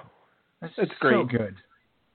His son's he's going to be 8 in February. And so he's almost 8. And he's signing off on trades and stuff. And Kev made a huge trade with the trading David Johnson, who's on IR, for Melvin Gordon. And Kev said he had to be talked into it. I said, you're sitting there talking your 8-year-old into this trade, and then he signed off on it. Yeah, right. Kev's not making. You got to go to when you go to the car salesman goes to his boss to try to get him, get a better deal. A better deal on the loan. Right. Except the 8-year-old is the manager in this case. Let me take it to my finance guy. Let me see if I can get you a better deal. He's in the big office. Yeah. He's in the big office. So Ryan signed on. I love it. And Ryan knows what he's doing. Yeah, well, think about it. If we had fantasy football when you were 8, wouldn't you have eaten it up? Yeah, I would have been into it. But I didn't have a dad that would have done it with me. No, but we would have all been doing it together. Yeah, although I don't think his friends are as good as he is. Oh, well. I don't think his friends, Ryan's encyclopedic, Cal. Well, his friends don't have Kevin as a dad.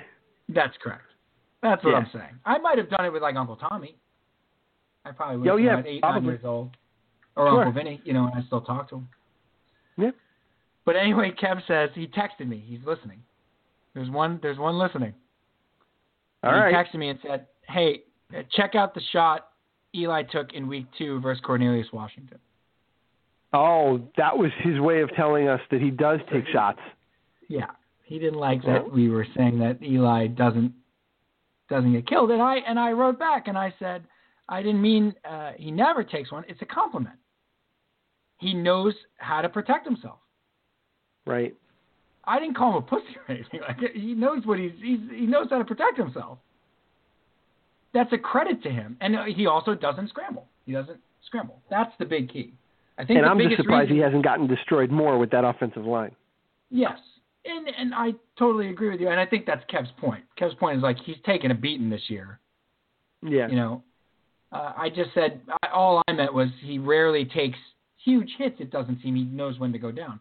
Also, how often this year have there been like jailbreaks where like he's got like no chance at all? Like just lay down, Eli, get down. Yeah. How much? One last thing on the Giants, because Kev brings it up, and it's I can't remember this position with the Giants either, because Eli's been their quarterback for 14 years or 13 years or whatever it is. He doesn't need to sit down. Like he didn't play. He played terribly last week. Whatever he said, bad games here or there, missed a couple open receivers. He's also thrown to Evan Engram and like scrubs And the Pips. and the Pips. But like, is there a point where the Giants need to take a look at Davis Webb at the expense of Eli's consecutive game streak?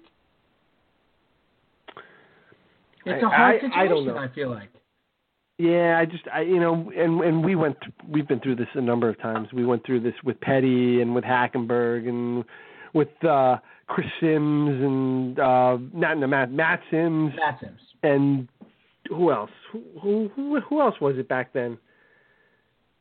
I'm missing somebody around that time. McElroy, maybe. McElroy, that was the guy. You can't judge what a quarterback is when you stick him into a situation like this. Right. You can't. I don't think it's fair to the quarterback. I also think Eli Manning should just get to play as much as Eli Manning wants to play. This year. Next year, and they draft Sam Darnold, and let them do whatever they want to do. That's different. That's entirely different. Because Eli went through it with Kurt Warner. That's entirely different. Right. But this year, he plays as long as he wants to play. And Eli's under contract next year, right? I think he's under contract for a while. For a while, right. Well, I mean, it's not. I don't know how much of it is guaranteed, but, I mean, I would think their succession plan is going to involve Eli Manning mentoring the new quarterback. Exactly. And I think he would be okay with it. I don't know. Warner thing. Eli is under contract next year at a cap hit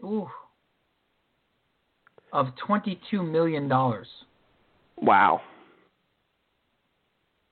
If he's cut, he's a dead cap of 12.4. That's a lot still. I don't know. If he's cut, someone signs him in like 10 minutes. Oh, 10 seconds. 10 seconds. Right? Absolutely. So, I don't know. Now, I don't know. That'll be very interesting to see what they do. If he winds up getting cut next year, there's no way they cut him. There's no way. I can't imagine, especially if they draft a quarterback in the first round. That's what I'm saying. They're going to draft a quarterback. They're going to, as it's standing now, they could be a top 3 or 4 pick. There will be a quarterback available, that's for sure. Right. San Francisco's not taking a quarterback. The Browns could. You say that about San Francisco. Well, they're not. He's a free agent, Garoppolo. He never signed a deal with them. I'm assuming they're going to sign him, though. There has been talk that that's not necessarily a done deal. A given? Yeah. Okay. Who knows? So if they don't sign Garoppolo, obviously they'll take a quarterback. Right. But there's 3 or 4 quarterbacks that are supposedly draft worthy here. This happens to be a deep quarterback draft. Well, yeah, they're not playing well. A lot of them. No, but the talent is there. If the Giants are the 2 and Garoppolo signs and the Niners are the 1, do you think Darnell comes out for the Giants? I think he does. Yeah. I think it's like a perfect scenario for him. Yeah, I mean, I hate giving the Giants that kind of, reverence or deference. Yeah. That was a lot of the talk today. Of course he's going to come out. It's the Giants. Right. If it was the Browns, he's not going to the Browns. Right. Well, I hate that sort of talk, but I guess it does exist to an extent, right? But I'm not talking even deference to the Giants. I'm talking situation. I'm talking situation he's walking into. I'm talking about like walking into the Giants organization with Eli Manning there towards the end of his career, so Darnell doesn't have to play right away. Yeah. Right? He's got a good mentor there. He's got a 2-time Super Bowl champion quarterback to mentor off of. He doesn't have to play right away. They'll probably have a new coach. Right. And it's New York. It's the bright lights. He's out of USC. I'm talking about that the whole situation, not just the Giants are a classic organization thing. You know what I mean? Like, that's why I don't agree with. I think it has more to do with the coaching staff and the quarterback situation that the guy's walking into than it does with the franchise. Right. Let me put it to you this way. The Browns fire Hugh Jackson, right? And Hugh Jackman? Hugh Jackman. It's Hugh Jackson, right? Yeah, no, they fire Hugh Jackson and hire Hugh Jackman. Hugh Jackman, is right. what I'm saying. So Wolverine is head coach. Right. No, they Peter fire Allen. him and hire Josh McDaniel, right? Do you think maybe Darnell comes out now? Yeah, maybe. Big difference, right? Doesn't really give a shit anymore about the Browns being a bad franchise because it's a better situation for him. It's a great, offensive guru type coach who's worked with Tom Brady, and he gets to go in and start right away. Right. So I think it's situational less than, that idea of like classic organization or something like that. Yeah. But I think he does for the Giants because it would be a good situation. But who knows? Who knows? I've watched a little bit of him. I don't know how impressed I am. Okay, I got to talk about the Islanders. We got to talk about the Islanders for a few minutes. And let's just say thank you to our buddy Kev for listening. Thanks, Kev. As always, he's been on the program as our Giant expert. He's fantastic. Sure. And he now writes a little bit. Well, we did this last year during draft season. He's writing as a Giant sort of draft analyst. So good job, K-Mac. We love you, buddy. The Islanders are 15 games in here, Cal. 2 things I want to bring up. One's on the ice, one's off. They have an interesting situation developing with Nikolai Kulemin, who is injured, and they're talking about it being probably weeks and months and not days. His injury. So Alan Quine jumps on the ice. He'll be on probably tomorrow night in Dallas. And so you kind of fill that role right away, although, you probably put Quine on the 4th line as a center. You move Cizikas up to the 3rd line as the center there. You move maybe Barzal down to the 4th line as a wing. And so you run Quine, Chimera, and Nelson on one line. Dougie Wade shuffled the defensemen really well. If they play as they played the other night against the Oilers, they're going to be fine. They're going to be good, actually, because of a guy named Matt Barzal. So I now am watching the games with a little different perspective, having now played hockey a little bit, and I'm starting to play ice hockey, and we talked about this a couple weeks ago. Like, I'm just seeing, or I'm focusing on different things. Right. I can see a lot more of what Waite wants to do versus the 7 years or 8 years we had a Cappy or whatever it was, 7 years. This year than I could last year in terms of defensemen moving the puck up, trying to have defensemen jump up on the play, be more involved offensively, gap control, the different kind of gap control, like running a 1-2-2, different kind of forechecks, like all that kind of stuff. And you can see who's playing in the system. Certain guys are far better than I thought they were. Right. Like Eberle, we talked before the season started. I said Eberle is a upgrade over Strome. I didn't know how much of an upgrade he would be. He's a monstrous upgrade over Strome. A crazy upgrade over Strome. Now, he's already off of JT's line. They moved Bailey back there with some success. Bailey's played great other than the other night where he was terrible. But the lines are there. This could be a very good team and a very rootable team. The defense is there. The lines are there. But Matt Barzal, I said before the season started, of Barzal, Hosang, Beauvillier, one of those guys has to make a major leap, and two of those guys have to just be NHL players. Barzal, it's 15 games. There's nothing to anoint here. But even if you've watched like the last 10, holy cow, he makes all the difference. He makes all the difference for this team this year. Being a viable, electric second-line center makes another second line scoring, and that line of Ladd, Barzal, and Eberle is good. It's a good line. He just makes all the difference, Cal. And you know what? We may have another one here. Not a JT, but we may have a really special player here. He's a special player. It's way early for that. It really is. He's a special player, but it's not like I just picked up on him last week. I've been watching him for 2 years. I know. And I've been saying that he could be a special player. I'm saying we may have a special player in our hands. You're a little past May. There's no anointing. You're a little past May. You got him. You got him right at the doorstep. Okay. Right? You dropped him off at the door. He's got his little backpack on. He's got his lunch bag. He's ready to go. He's just waiting for the door to be open so you could let him in, and he could be one of those guys. Where did you have Syndergaard after 2 starts? Where'd you have him? Yeah, where did I have him? Before he even started the game. Yeah. But I'm saying when he came up and he was that guy after 3 starts, where did you have him? We may have something special here.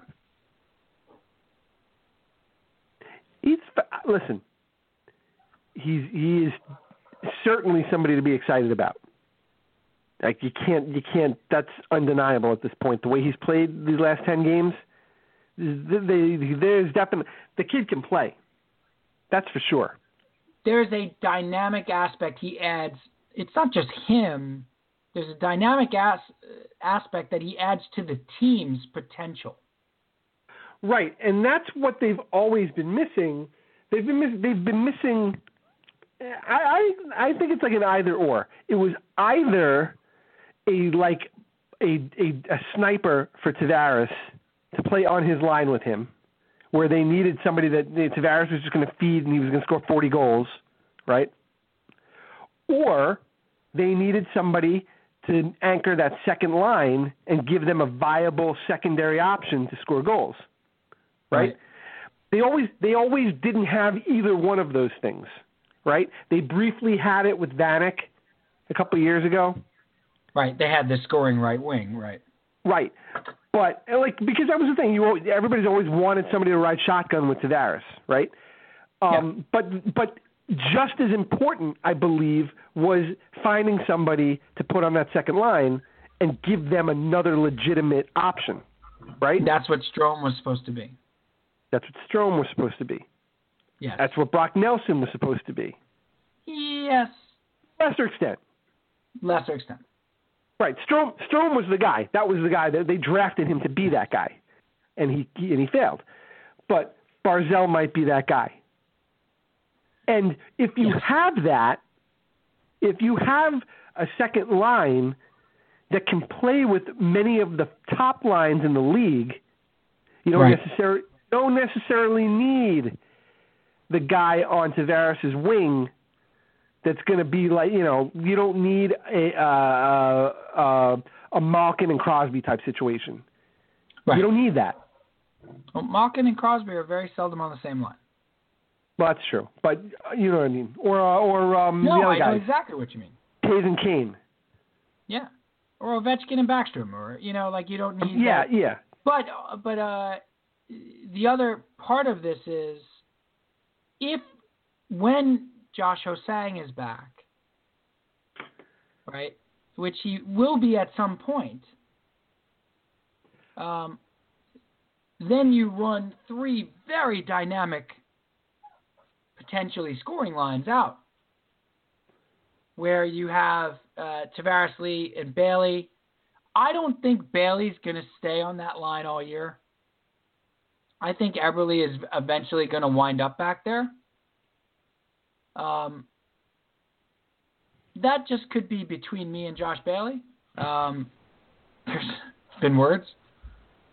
But it's largely because I just think I just don't know how long, and I have to give all credit to Josh Bailey. He's played fantastically. His creativity is out there on display in a way that it never has been before. He's looking to shoot more than he has in the past. His possession skills in the offensive zone have improved a great deal. He definitely has a chemistry with Tavares. I think that's undeniable. They've both been on the team. JT's been here for 7 years, and he's been here for 8. Yeah. There's a big brother, little brother feel for them. I don't have a problem with that first line at all. And Lee is really good. He's very good. But he's also perfectly complimentary on that line. He parks his big ass in front of that net. He's tough to move. He's got great hands. And so that first line is a very, very competent first line. I'm not sure Bailey stays there. But to me, he's interchangeable with Eberle. So if Eberle goes up to the first line, Bailey drops down to the second line with Barzal or Ladd. But the third line that you want to see is Nelson, Beauvillier, and Ho-Sang. That's the third line you want to see. Nelson, 4 goals in 6 games with Ho-Sang, 1 goal in 9 games without him. Ho-Sang's game complements Nelson really well, because he looks to get him the puck in the slot to shoot. And Brock Nelson is a very good shooter. Mm-hmm. Brock Nelson's played really well this year, Cal. I know you don't like him. He's played well. I don't like him, but he has played well. He's played well. He's played hard. He's played with a bit of more of an edge. He's gone back after guys when they check him. There's something about his face that's tough to watch. Yeah. But he's played responsible hockey. He's taken way more shots. He's played better defense. He's gotten in a fight. I have to say Brock Nelson has played really well. He should have more goals. It's not even that he's playing well, Callie. He's playing hard. That's all you want to see out of him. You just want to see Brock Nelson skating hard. Effort. Yeah. But they could have 3 and then that fourth line, I don't care who you give me with Cizikas and Clutterbuck. I don't care. Chimera, Kuhlman, I don't care. Quine, do whatever you want. Give me those 3 lines. Mm-hmm.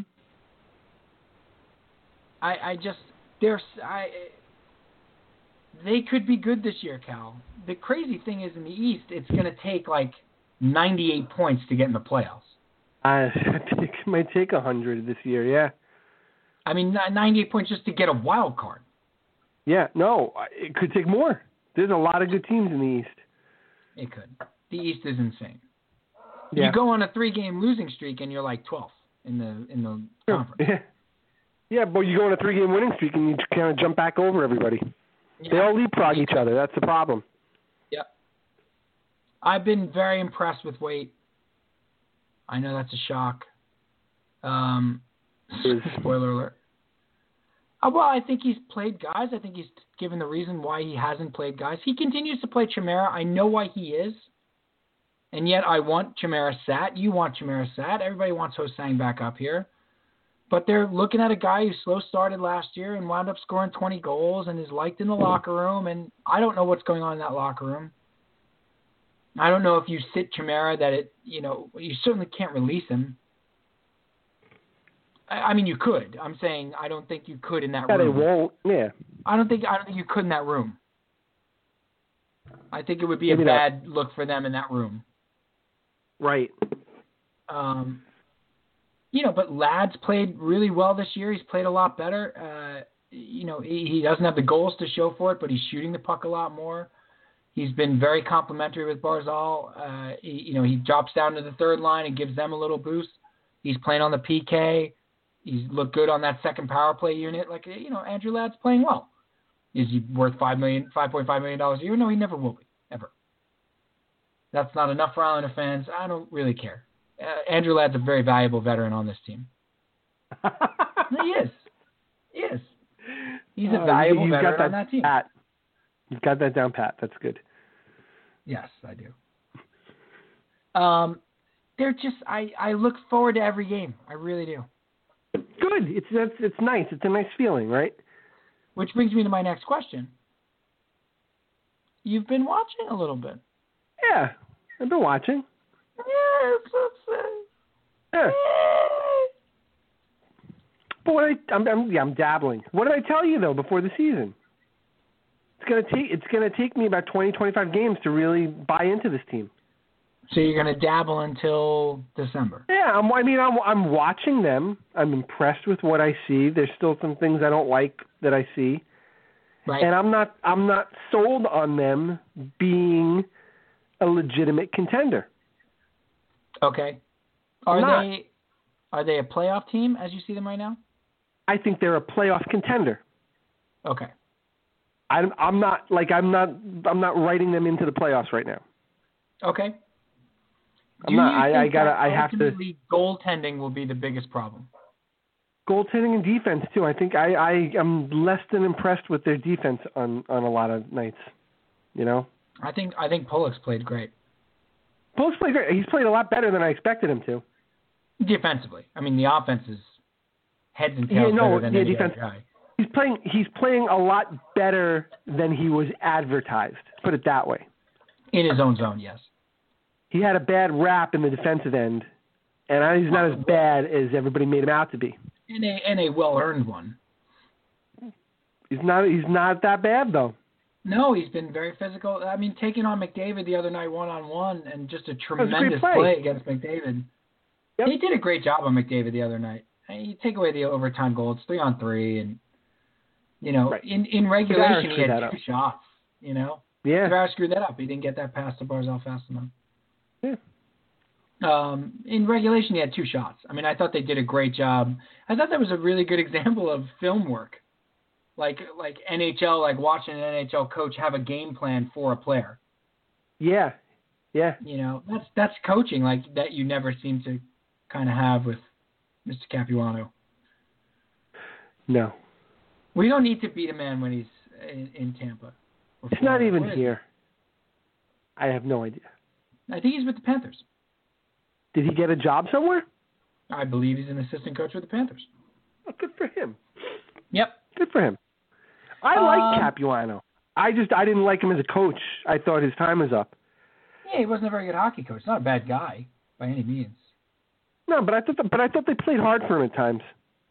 At times. I'm looking forward to this weekend. You don't have to worry about it. Your boyfriend is in now, so you don't have to worry about it. I know. My man friend. I don't know how you have a lot. I mean, You've got Barzal. You've got Waite. You've got Ladd. How do you look at you? You got this grin on your face like you're swooning over everyone I mention their names. I love the Islanders, Cal. I love my Islanders. They are moving. They have moved up the ranks, my man. Oh, that's nice though. Tavares, obviously. Yeah. It's just Bailey I don't like. He's the only guy, right? And Chimera. They have back-to-backs this weekend on the road in Dallas and DeHaan. And DeHaan. Well, DeHaan's just not good. He's not as good as people say he is. Bailey, Chimera, and DeHaan. He's a great skater. I will say this: Chimera. DeHaan skated really well the other night. Like that's what everybody says about. Oh, he's just this great skater. And I'm like, oh, God, I don't see it. The other night, that's a great skater. Those are great feet. Great, especially in the offensive zone. Like, that's the guy. He just can't hit the net to save his life. And it leads to breaks the other way. It always leads to breaks the other way. And he's not a very good passer. He's a terrible puck handler. He's not a great puck handler. No, he's terrible, Steve. He's terrible all on the boards. He's constantly beat. He's terrible. He also, I've never seen a defenseman give the puck away in the center of the ice in his own zone as much. What did I tell you? Who is he? What did I tell you? Oh, who is he? Wait, I forgot. Who is he? 2.0. Andrew McDonald. Andrew McDonald, yeah. Because he always plays, he never gets hurt, plays a lot of minutes. Right. He is. That's him. Hopefully the everybody else in the world thinks he's really good, except the people that watch him every night. Yep. Staple thinks he's really good, though. I don't know. I don't get it. He's not. I'm like John Hurt in Big. Hey, I don't get it. Underrated scene, by the way. That was John Hurt? Not John Hurt. John Hurt. John Hurd. He just Who was in Home Alone? John Hurd. John Hurt? Hurd. John Hurd was in both Home Alone and Big. Yes. Oh wait, I'm wrong. No, I'm right. John Hurt. I'm totally right. John Hurt in. I think we're thinking Bill Hurt. William Hurt? Yes. You get to call him Bill? John Hurd. He's the dad. I call him Bill. John Hurd is the dad in Home Alone. He's in Big. Yes. Yeah. Character actor. John Hurd. Died in July. Yeah, I know. He was somehow 71 years old. Yeah, he never looked it. Never looked it. Good for him. Wow. He has like three movies in post-production, too. Wow, so he was working right to the end. Hey, I don't get it. I love that scene in Big. It's like a very upsetting scene. I love that scene in Big. That movie's upsetting. Can't watch that movie again. Yeah, well, when you watch it as an adult, it's weird. Yeah, well, there's the kid kidnapping, which is not kidnapped, and the mother in agony because she thinks the kid is kidnapped, and right. Then there's Elizabeth Perkins, having relations with what is basically a 14-year-old boy. Uncomfortable. That's not great. But he was a man. But Robert Loja's in it. I love this toy. This toy brings me joy.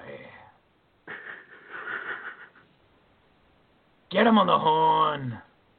Tell him how to take those sons of bitches down.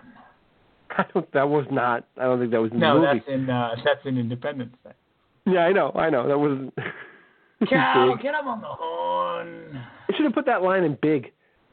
He should have put that line in Big. Right? Josh Baskin, get him on the horn and tell him we know how to take those sons of bitches down. Josh Baskin. Josh Baskin. That was his name, right?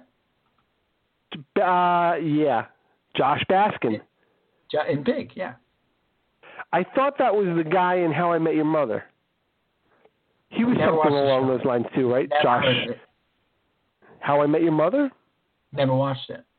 The sitcom? Not a fan. How many more things can I say to get you to understand, like, that you have seen it?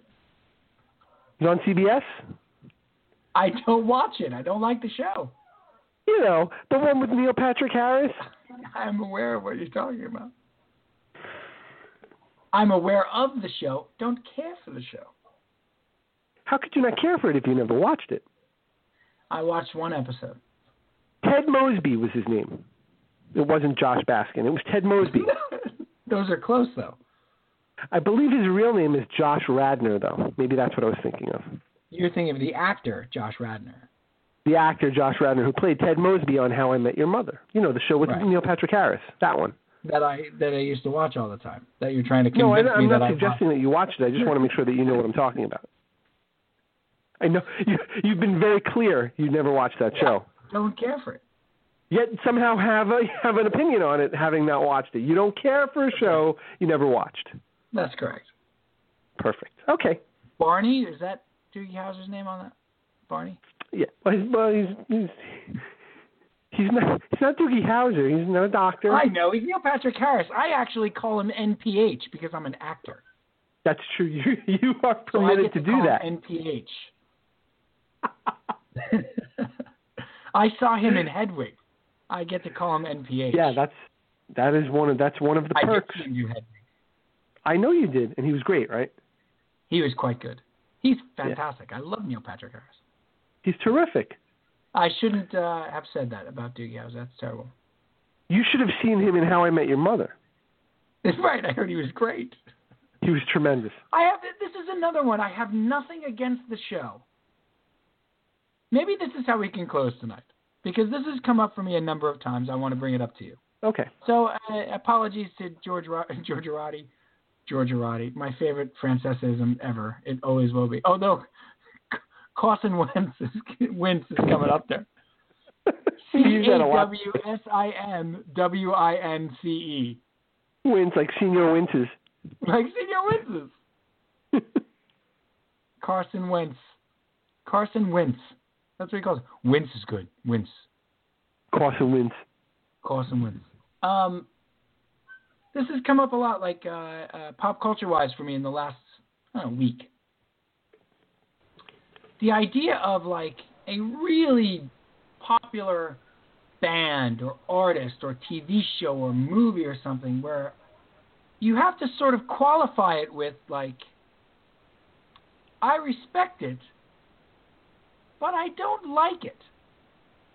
And the person and I'll give you one of the examples. It's come up like 4 times.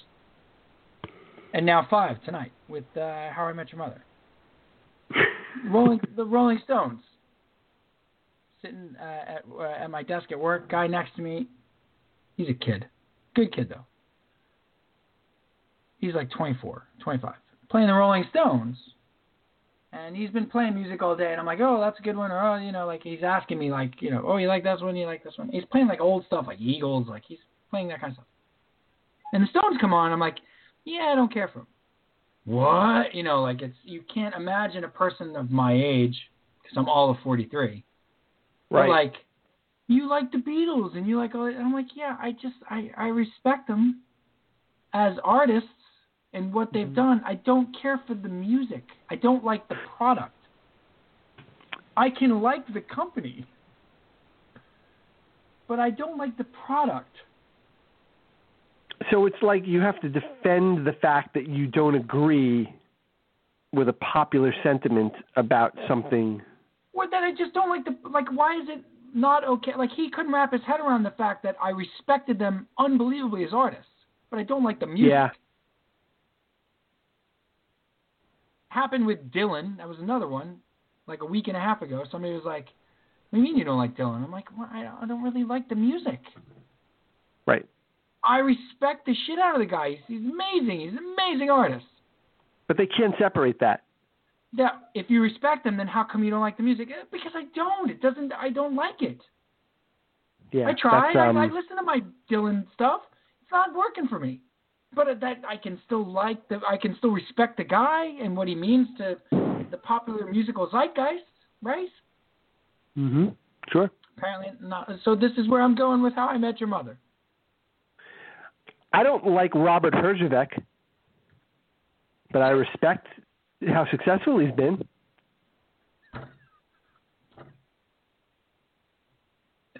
That's sort of where you're going, right? Is that? Yes.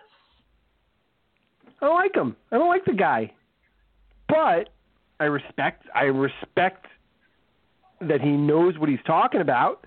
It's more like artistically driven, like the business. He can't really. That doesn't work as well. Yeah, like All How right. I Met Your Mother, right? Like I respect. Excuse me. First of all, I understand people that liked it. Right. I can totally appreciate somebody loving that show. Right.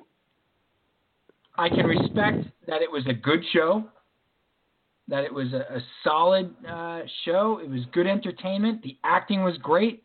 Cast was good. I just don't like it. Right. I watched it and I didn't care for it. It didn't do anything for me. That's your personal preference. But I can still have all those things. Like you can do both. That's the beauty of it, is that you can respect the art and not enjoy it. And not necessarily like the product. I like the company. Right. I don't love the product. Right. But I catch crap for this. Well, if you feel that way about all of it, then you should like the product. Well, I don't. Yeah. I get that. I love that you brought up Shark Tank. It's amazing. Who?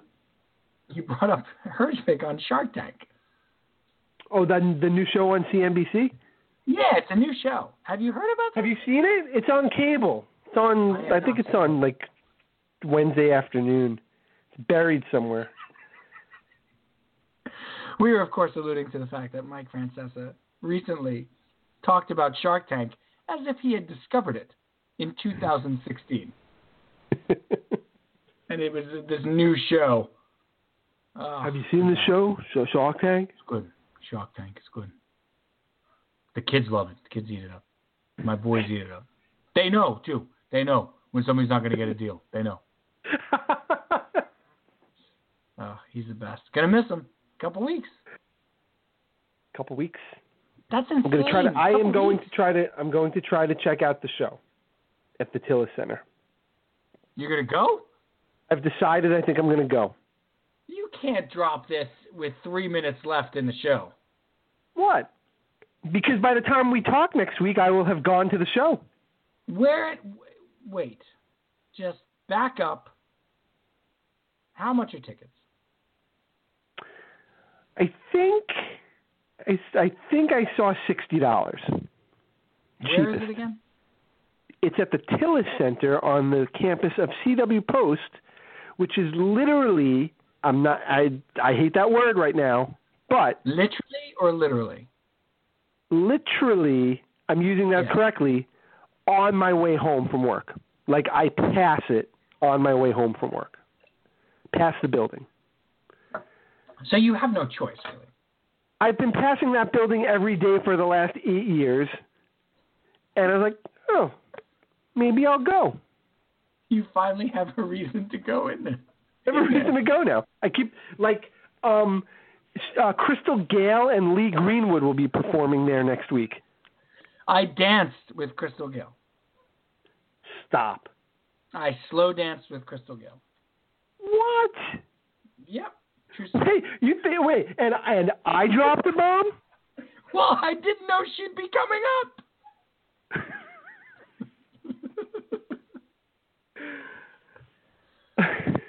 Tony and Tina's wedding, San Antonio, Texas. She was in it? She came to the show, and of course, Tony and Tina's is interactive. Yes. My character doesn't have a date to Johnny's wedding. Johnny, my character, doesn't have a date to Tony's wedding. Right. And my first order of business in the show, Tony and Tina's, is an interactive show where it's set out based on the music, and then you have beats and scenes that you're supposed to play out, but the rest is improv based on the music in the wedding. So, for example, during Bad Bad Leroy Brown, I'm supposed to get into a fight with my father about Tony gets all the attention and I don't, that kind of thing. Whatever that fight is, could be different every night. That's up to us to improv. Right. But you're also you're supposed to interact with the guests because it's an interactive show. And my first order of business is to find someone to slow dance with for the first slow dance because I don't have a date. And so I want to pick somebody attractive so like I could show my brother that I'm doing well and show my father that I'm doing well. And so I used to have to find someone in the audience to drag up to slow dance, explaining that it's my brother's wedding and I wasn't able to bring a date and I couldn't find anybody. Could you just please dance with me? Just please slow dance with me, please. And so for that in Houston, the night that Crystal Gayle was there, I asked Crystal Gayle to dance with me. Did you know it was her, or did you find out? Absolutely knew it was her. She had the hair. Oh, she did. That's a thing. Still had the hair intact. The ridiculously long hair. And my dad is a monstrous Crystal Gayle fan. Oh, wow. Monstrous. Wow. So I called my dad that night and told him, guess who I slow danced with tonight? And she was lovely and fun, and she went along with it. And then she walked over to the guy playing my dad and said, I got to dance with the more handsome son tonight, because I told her my whole story while we're slow dancing. Right. And then said, let's go over and see your dad. He was like game for it and everything. And she said, I just want to tell you, I'm so glad I got to dance with the more handsome son tonight. Very nice. Crystal Gayle. What a great story. Still very attractive. I'll bet. Yes. Very long hair. Well, that's her trademark. That is her MO. Yes. Got no choice. So you're going to this thing. I will see. I'm leaning towards it. I would love to go. What night is it? Next Wednesday. Next Wednesday. The 15th. But it's also on Long Island, which is not close to New Hope at all. No. And certainly not close to Newtown, where I actually live. Right, but yeah, that's great. If you go, you gotta. I mean, I expect texts throughout. Oh yeah, no doubt. Something is driving me to go there. I don't know why. I've decided you should go. Yeah, let's take it out of the RTU budget. Yeah, and we'll call it business, and I'll go. Take it out of the petty cash. I'll have PJ fill out a form for me. Right, the Bryce Petty cash. Get it out of there. Right. That's what we call it. This is RTU. It's a sports show and stuff. We call it the Bryce Petty cash. I thought it was the Bryce Petty Norm cash. The Bryce Richard Petty cash. Because we talk a lot about car racing on the show. We didn't get to it tonight, but... Yeah, I didn't get to the Casey story. We got to wrap up. Tune in next week. Oh, the Casey story. Yeah, you save that for next week. We'll put a pin in it. It's really good. You'll like it. It's along the lines, again, of like what the kids go through here in Pennsylvania, being like Mets fans and stuff. And I'll bet, yeah. It's good. All right, let's wrap it. Wrap it up. Cal, final unload.